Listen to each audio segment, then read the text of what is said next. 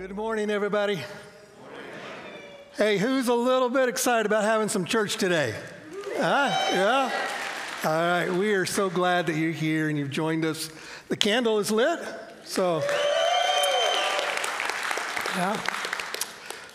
Marilyn, who one of our members here at Brandywine, who volunteers at our front desk, she had the opportunity to lead one of her family members, Audrey, to Christ, and she is with us today. Let's celebrate with Audrey.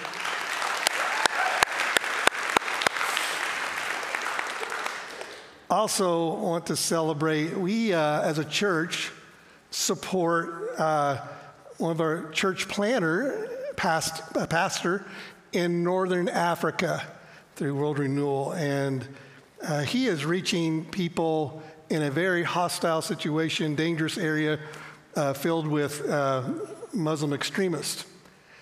And we got word this week that he baptized 17 people, new Christians. So, pretty cool. Love to see our missionaries that we support fruitful. Well, hey, don't forget, next Sunday, we are starting a brand new series called Joy for All People. It's our Christmas series.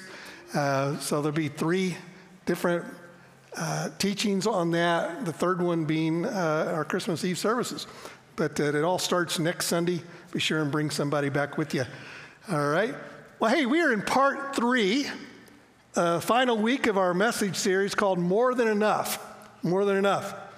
And today, I want to talk to you about generosity and the biblical principle of the tithe. Yeah, all right. We'll try it again. You know how excited you get as a church whenever the candle's lit and we have Change Life celebrations. So, and I know that because I know our church gets just as excited whenever we talk about generosity and the biblical principle of the tithe. So I'm going to try it again, and here we go. Now, no, you got to wait till I say it, huh? All right. I love it, if you're going to beat me to the punch. Today, I want to talk to you about generosity and the biblical principle of the tithe. You are my kind of people. I remember when my daughter, Carmen, was in grade school, just a little girl. She invited one of her classmates to come to church with her. And lo and behold, I mean, this is over 20 years ago, and her friend came to church and brought the whole family. It's a family of 4, mom, dad, and 2 children. And following the church service that day, my little daughter comes up to me, a disgusted look on her face. She said, "Dad, of all Sundays, why did you preach on giving this Sunday?" You know, well, that family must have enjoyed the service that day, because today that dad is one of our church elders. So if this is your first time to Brandywine, who knows? You may be our next elder after you hear this message. But Acts 20:35. Acts 20:35, probably the most unbelieved beatitude in the Bible. Jesus is teaching, and he says this. He says, "It is more blessed to give than to receive." Let's say it together. It is more blessed to give than to receive. Now, as a church, I know we really do believe that, because this is an amazing, generous church, and we were known for that in our community. But most folks in the world do not really believe that statement that Jesus made, that it is more blessed to give than receive. It's a difficult concept to take in if you're new in the Lord or you haven't met the Lord yet. But the fact that generosity actually benefits the giver more than the recipient. That's just a hard one to wrap our mind around. And what I mean by that is, whenever we do a message on generosity like we're doing today, many of us think generosity is something that God wants from us. But according to Scripture, it's something that He wants for us. And what He is saying is that as a giver, you are more blessed to give than to receive, that you will get more blessings, you'll get more joy and have more joy and experience greater happiness from giving than you ever would from receiving. Now, the question of the day is this: do you really believe that? Do you believe it? Do you believe that the giver will be happier than the getter? Because that's not normal thinking, you know? Normal thinking is that, this is normal thinking. Well, I'd like to give more generously. I would give more generously. I'm just afraid I wouldn't have enough left over. I wouldn't have enough. It's what we call a scarcity mindset. And Pastor Matt touched on it last week. Isn't he a great teacher? I mean, he is one of my favorites. Yeah, go ahead. Go ahead. He's just an amazing teacher. So blessed to have him part of our team here. But the scarcity mindset, Paul actually addresses it in Philippians chapter 4, where I was at 3 weeks ago today. But if you'll learn to live, basically Paul's saying this: if you'll learn to live a generous life and give of your time and resources to the Lord, then having a scarcity mindset is basically a non-issue. That's what he's saying. Why? Because of the promise of God in Philippians 4. What is that promise? He says, my God will supply every need of yours according to his riches and glory in Christ Jesus. In other words, living generously, it's not that hard if you really trust that God will take care and really resupply, and if you really believe that you'll always have more than enough. And it's interesting, Jesus talked more about this particular subject than any other topic. And the reason why is that he knows that money and things and our stuff are the number one competition of our heart. Our attitude toward them, our money and stuff, or how we view them, it actually reveals a lot about our heart and where our heart's at. Which means that this whole topic is a discipleship issue. We're about making fully devoted followers of Jesus here at Brandywine, so it would be wrong to skip this, especially if Jesus talks about it more than any other topic. Jesus said, watch out, be on guard against greed. Be on guard against greed. Now, why do we need to watch out? Well, it's the fact that the love of money is a counterfeit God. It's a counterfeit God.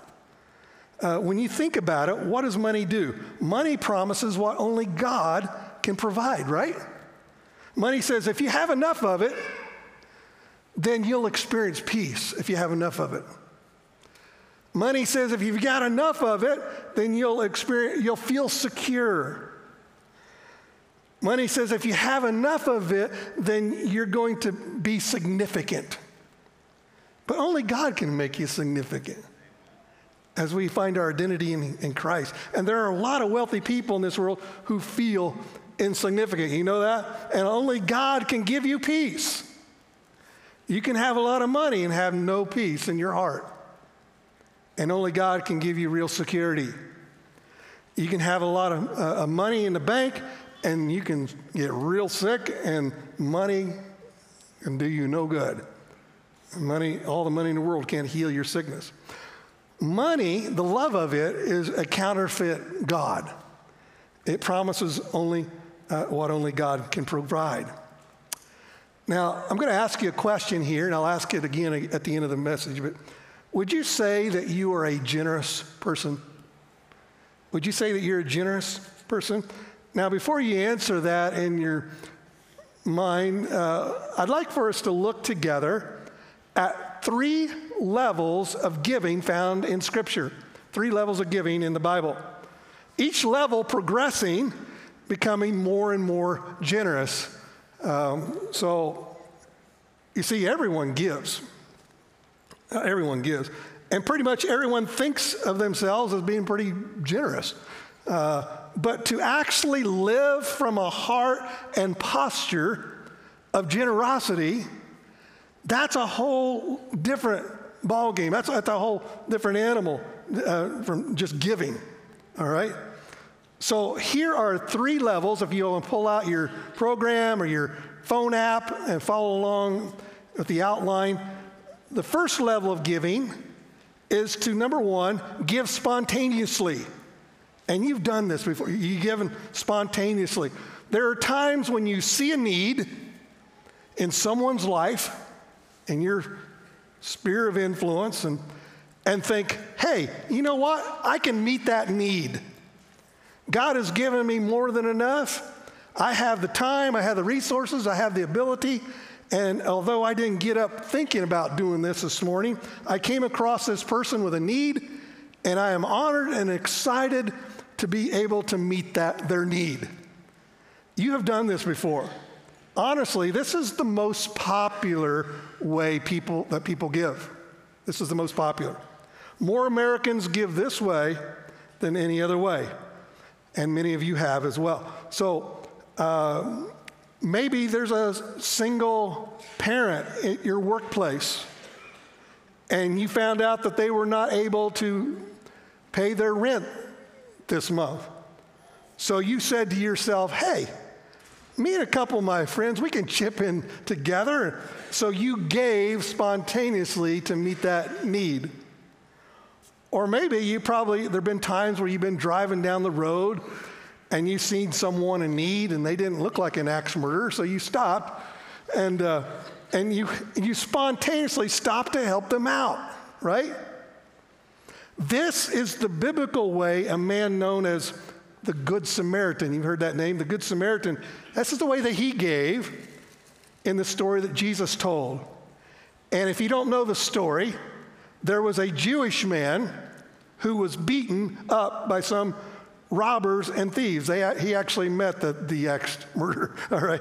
And he was left on the side of the road just bleeding, likely to die if he didn't find care, if somebody didn't stop. A couple of, quote, religious guys saw him, but just walked on by.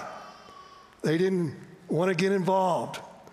But this Samaritan, who would have normally never interacted with a Jewish person, he stopped and he went out of his way. And he spontaneously decides to help this guy. In other words, when this Samaritan woke up that morning, he wasn't thinking, well, today I'm going to do something great for somebody. That's not what he was thinking.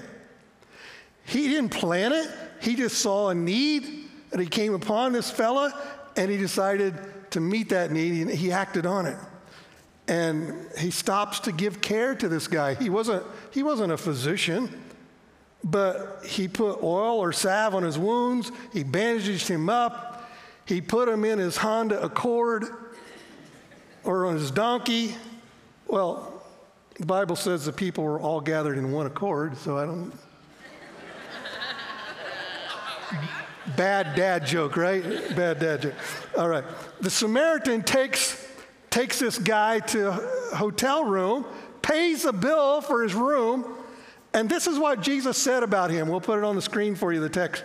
The next day, Jesus said he handed the innkeeper 2 silver coins, telling him, take care of this man. If his bill runs higher than this, I'll pay you the next time I'm here. Again, the Samaritan, he didn't just wake up that day thinking, today I'm going to do something generous for somebody. He simply saw a need and spontaneously met it. And this is how most people give.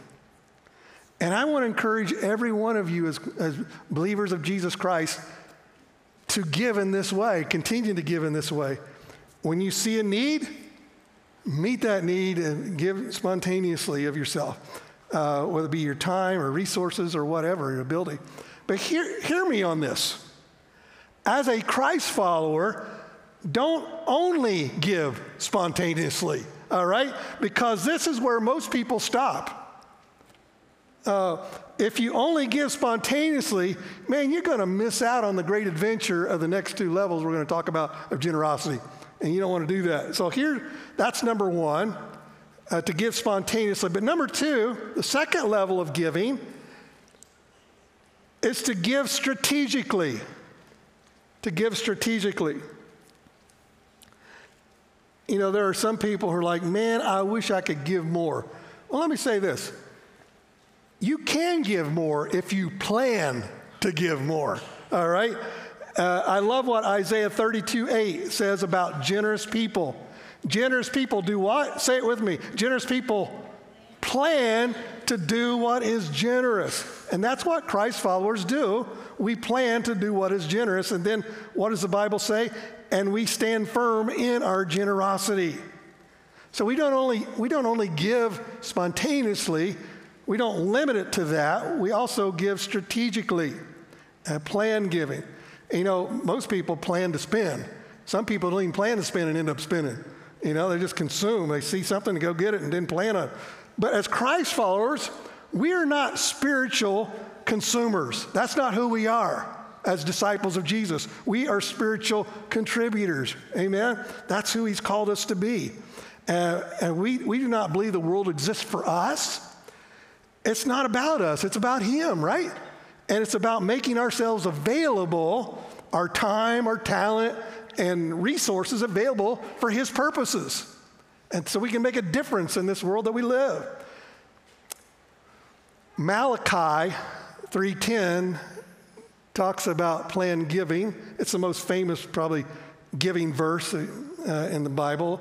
And it says, God is speaking, and he says, bring the whole tithe into the storehouse, that there may be food in my house. And God says, test me in this, and see if I will not throw open the floodgates of heaven and pour out so much blessing that there will not be room enough to store it. So God says, bring the whole tithe into the storehouse. The word tithe means a tenth, 10%.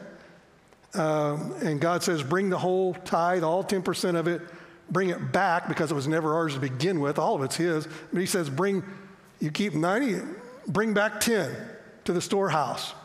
The Old Testament times, the Israelites had a storehouse in the temple, what we would call today a local church. And he says, bring the whole tithe into the storehouse, that there may be food in my house. Test me in this, says the Lord Almighty. That the only time God ever gives us permission to test him is right here. It's the only time you'll see it. And he says, test me and see if I will not throw open the floodgates of heaven and pour out so much blessing that there will not be room enough to store it.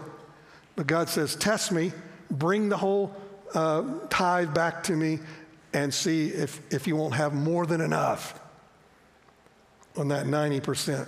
Now, I'm going to tell you, here's what I'm not going to tell you. I'm not going to tell you when you tithe, you're always going to get more money, all right? I'm not a TV evangelist, and we're not going to go there.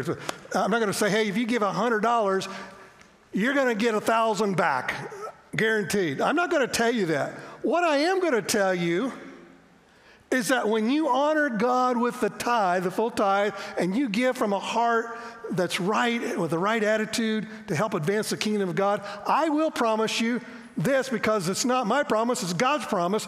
His blessing and favor will be on your life. That's what he says. He will prove himself to be faithful, and he'll take care of your needs. Now, yeah, sometimes, and lots of times, you'll see a financial increase. I really believe that over the years. But God always keeps his promises. He rewards those who give generously. And sometimes it's way better than money. Sometimes it's better than money. It's a sense of peace that we have in our lives as we're living in this chaotic world. It's a sense of purpose that he gives us. It's friendships and community that we have. It's blessed and a unified marriage. The bottom line is this: God always, and I promise you, he always rewards generosity, because he doesn't lie, and this is what he tells us. I promise you to reward you. Now, let me give you the definition of generosity. Generosity is when you give expecting nothing in return. That's one definition of generosity. You see, selfishness is when you give and think that God owes you something. Are you with me? That's selfishness. Generosity is when you give not expecting anything back from him. But here's the amazing thing. God always rewards our generosity. All right? In the early days here at Brandywine, that first year, when I was the only one on staff at that time, we had about 35, 40 people year one, and half of those were kids. And so you can just imagine how we were barely getting by financially. It's not like we were making a big difference in world missions around here that first year in our giving. But a good friend of mine, who, by the way, still attends this church 32 years later, Dr. John Nebb, and his wife and family is still here. John can tell you, he was our church treasurer at that time on the elder board. And John can tell you, when he paid the rent for our school that we were renting to meet in on Sunday mornings, and then he'd pay the salary for myself. After that, week after week, there was nothing left, you know? And I remember the conversation our elders had one specific night around the 1 year mark. And it was on this topic. It was like, wow, we don't ever have any extra, do we? We just have barely enough. And to be honest, at that 1 year mark, it would have been easy for us to allow a scarcity mindset to set in, you know, of thinking, oh man, we can't give more, we wouldn't have enough. But our elders made a life-changing, what I call a life-changing decision that evening.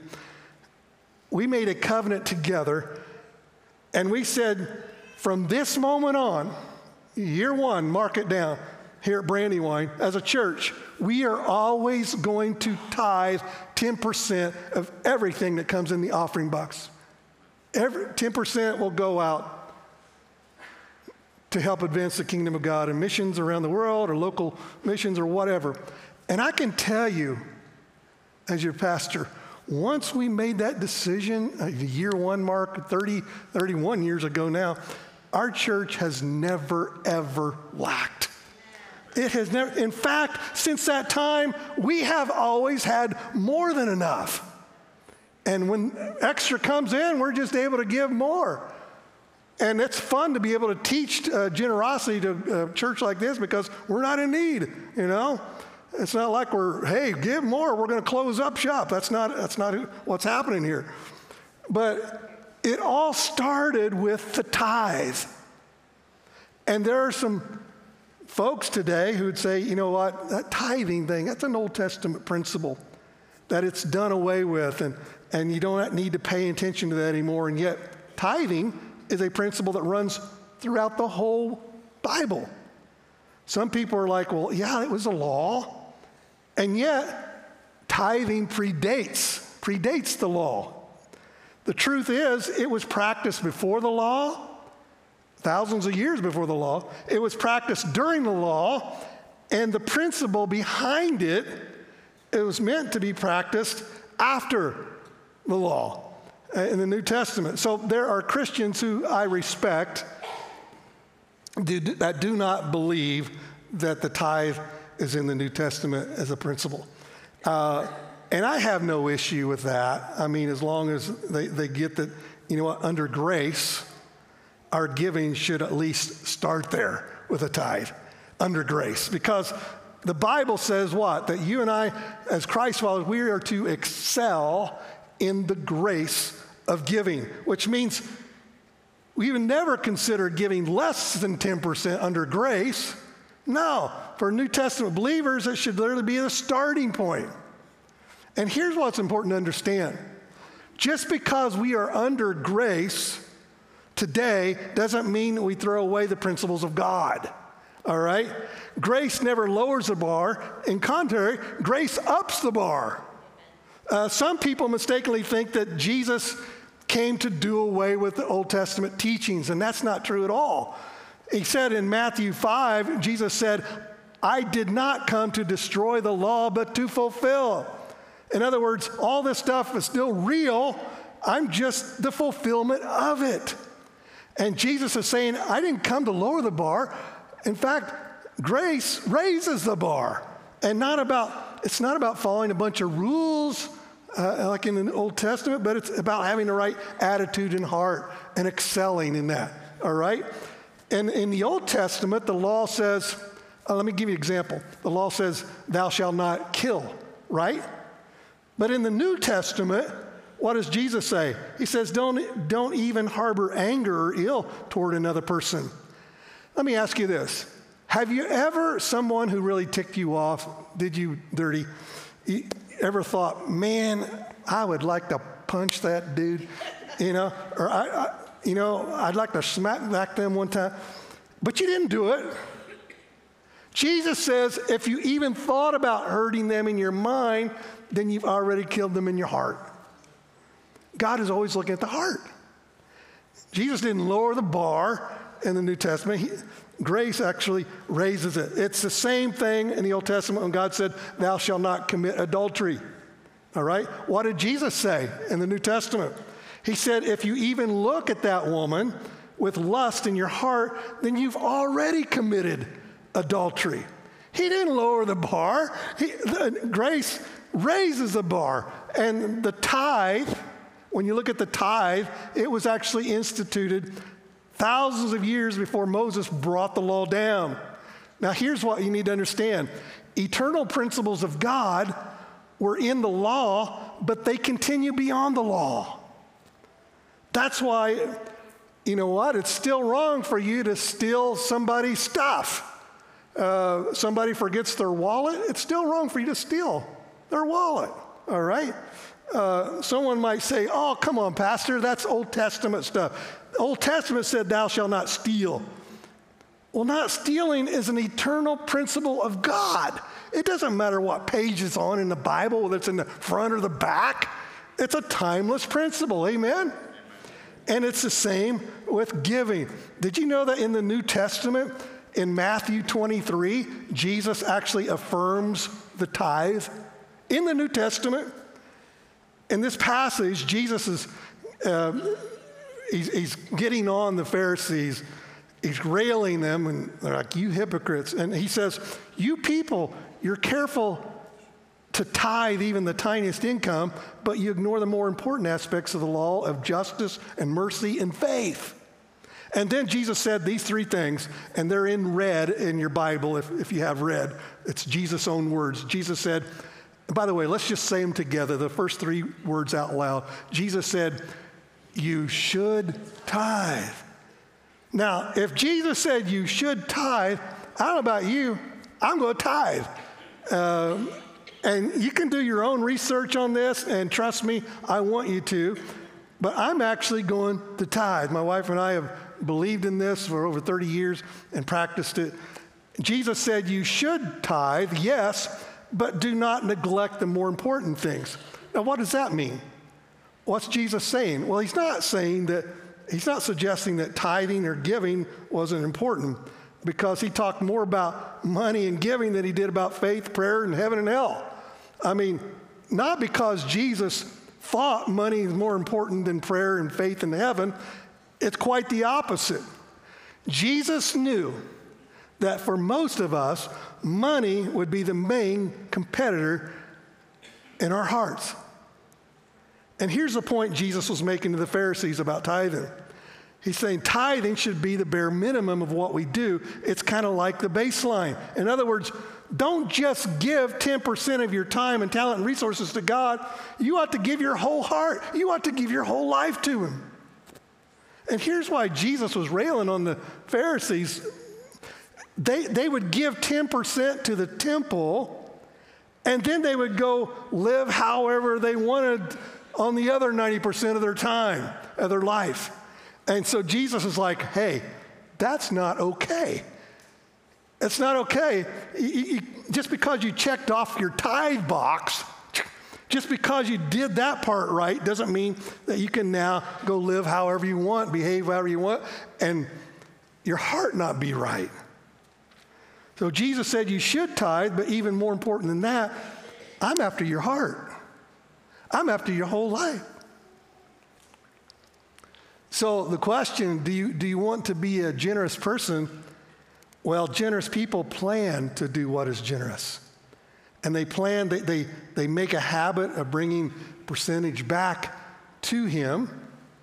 And that's why Paul said in 1 Corinthians, in the New Testament, 1 Corinthians 16:2, on the first day of every week. What's the first day of every week?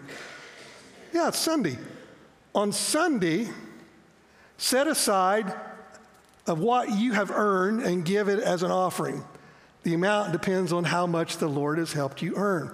Now notice two things here. Notice he's referring to percentage giving, and notice that it's planned. Both percentage giving and planned giving. Now, some of you who are new in the Lord, or maybe you're hearing this for the first time, and you're going, what in the world, 10% of my income? You're saying give back to God? That's crazy. I mean, in order to do that, I would have to rearrange my whole life around God. Yep. Yep. You got the idea. That's the whole idea. You would have to rearrange your whole life around God if you did that. You'd have to put him first and prioritize him in every area of your life. That's the purpose of tithing. Check out this next verse. We'll put it on the screen. The purpose of tithing is to teach you to always put God first in your life.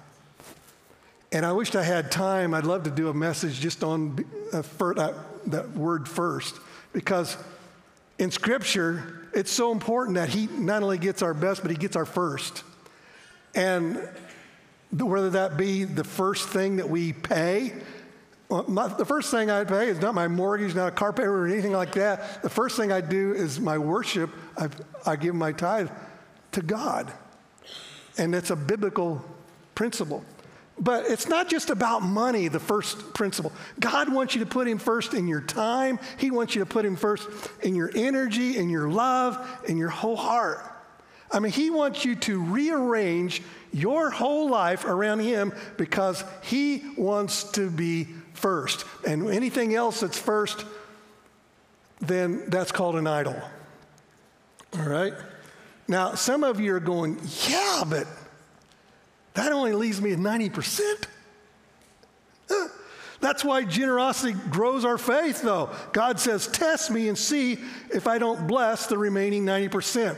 And I know this, that as you practice this and as you grow in your faith, you're going to come to realize that God's math is different than our math, all right?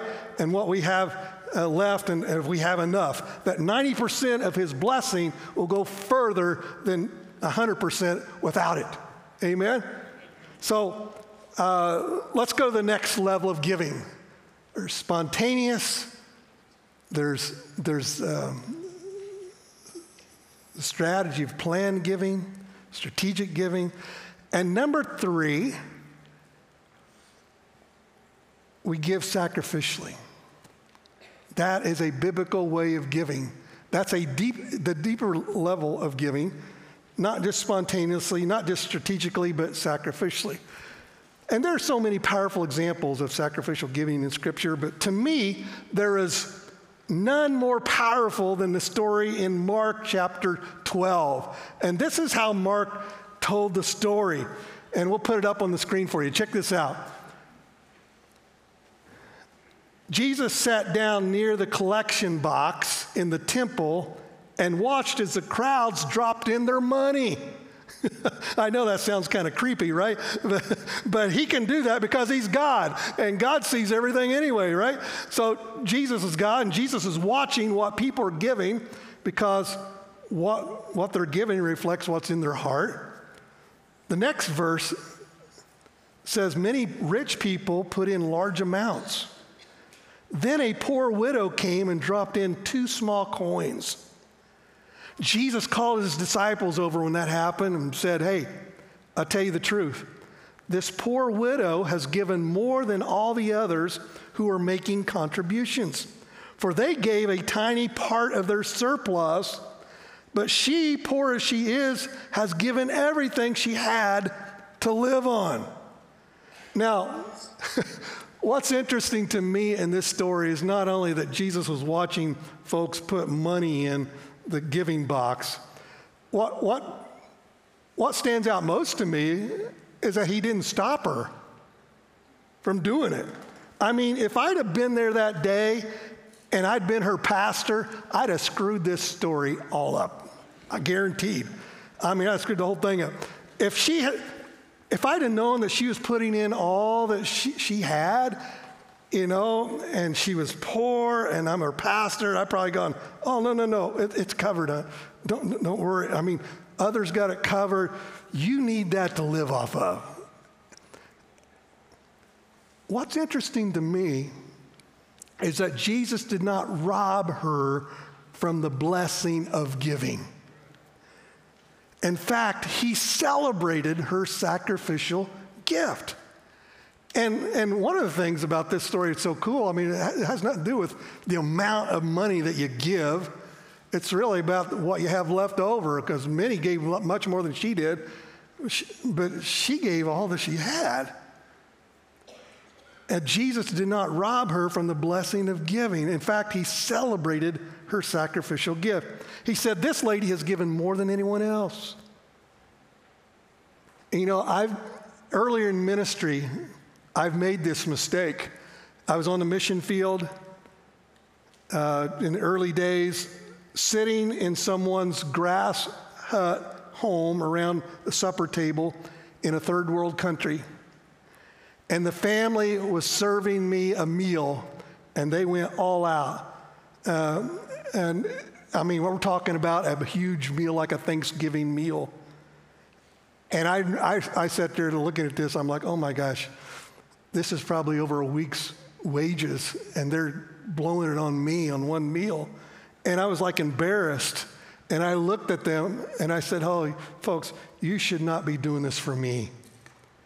Only to have the spiritual leader in that home look at me sternly, and lovingly, but sternly, look at me and said, hey, pastor, you and your church have been a blessing to our people, and you will not rob us of the blessing of blessing you. And I'm like, yes, sir. And it was humbling, but it was right. It was like, yes. And I want to ask you this morning, when was the last time you gave in such a way that you felt it, and you love that you gave up something to be a huge blessing to somebody else? That's the joy of generosity. As Christ followers, this is how we biblically give. We give spontaneously, we give strategically, and we don't stop there. We also give sacrificially. One last scripture, and I think of all the scriptures in the Bible, when I was young in Christ, this one was on the one that got me. And I'll tell you why here in a minute. Jesus said this in Luke 12:34. Check it out. He says, well, let's say it together. One voice. You ready? For where your treasure is, there your heart will be also. For where your treasure is, there your heart will be also. Now that doesn't sound too intimidating, right? Until you study that, and it's like, it got me early on when I was not as generous as I should be, and the Lord convicted me in my early days as a believer. And he's actually extending an invitation. He's saying, here's a surefire way of growing your love for the kingdom of God. All you got to do is give more generously to help advance the kingdom of God. Do it with the right heart. And your heart, is what he's saying, is your heart will always follow wherever you give your money. Your heart will always follow. In other words, if I had a balloon here, a red heart balloon, tied a $100 bill to it, let it go, you get the idea. That money always follows. I know a dad who loved Indiana University, but then his daughter went to Butler University. And after a while, that dad started cheering for them Bulldogs.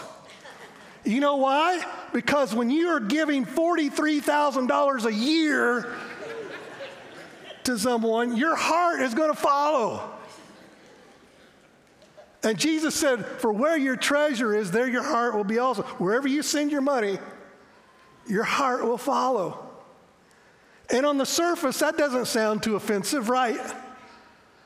But as you begin to understand what Jesus is saying, it's really convicting. Because what he's actually saying here is that you and I can say whatever we want with our lips, but our bank accounts, what's in our bank accounts, what's left in there, and where we spend our money, there's a lot more honest than when it comes to our heart's priorities. He's saying that, you know what? You show me your checkbook and I'll show you where your heart's at. And I read that and I understood that for the first time. I'm like, oh my gosh, ouch. And he convicted me. Let me ask you this. After looking at 3 levels of biblical generosity, let me ask you again. Would you say that you are generous? That you're generous? And let me ask you this. Would you like to be generous?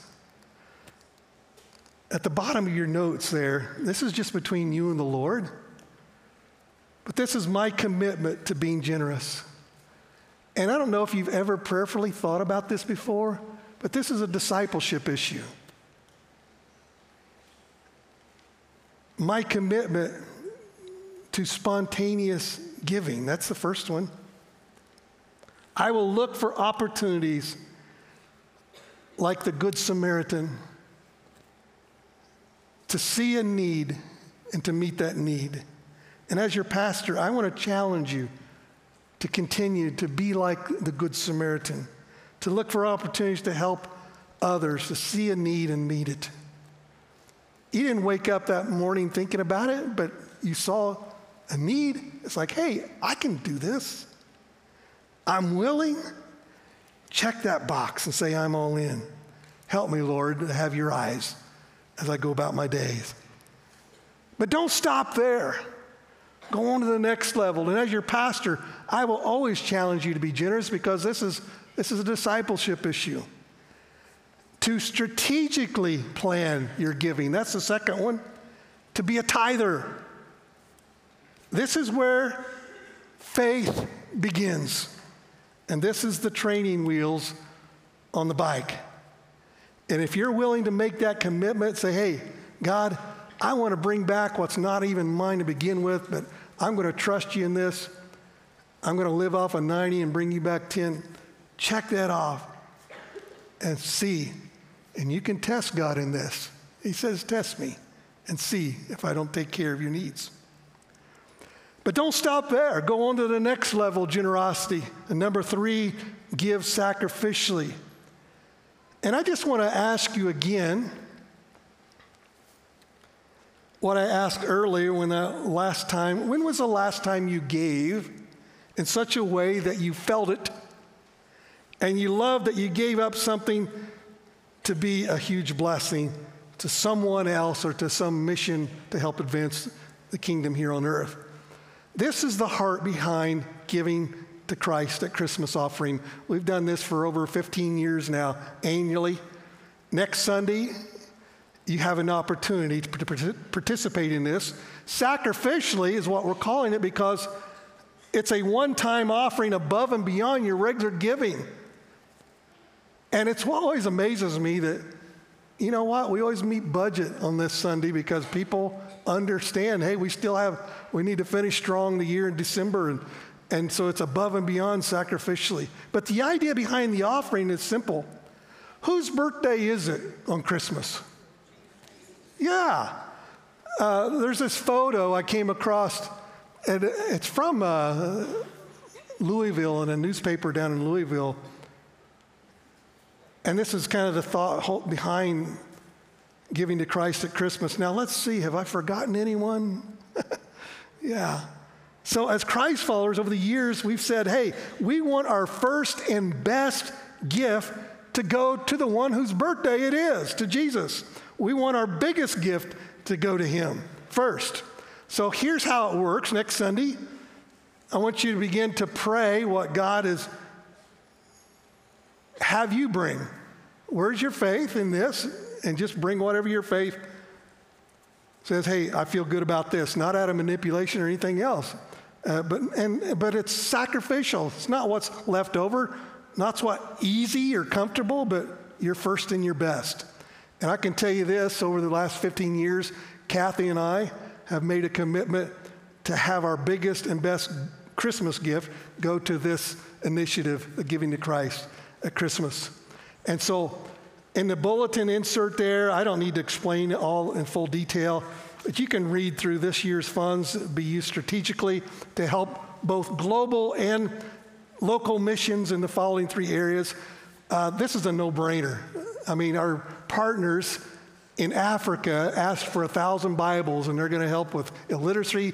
They're going to help with people understanding and evangelism, all the above. People are going to come to Christ through these Bibles, and we're going to gift them to them.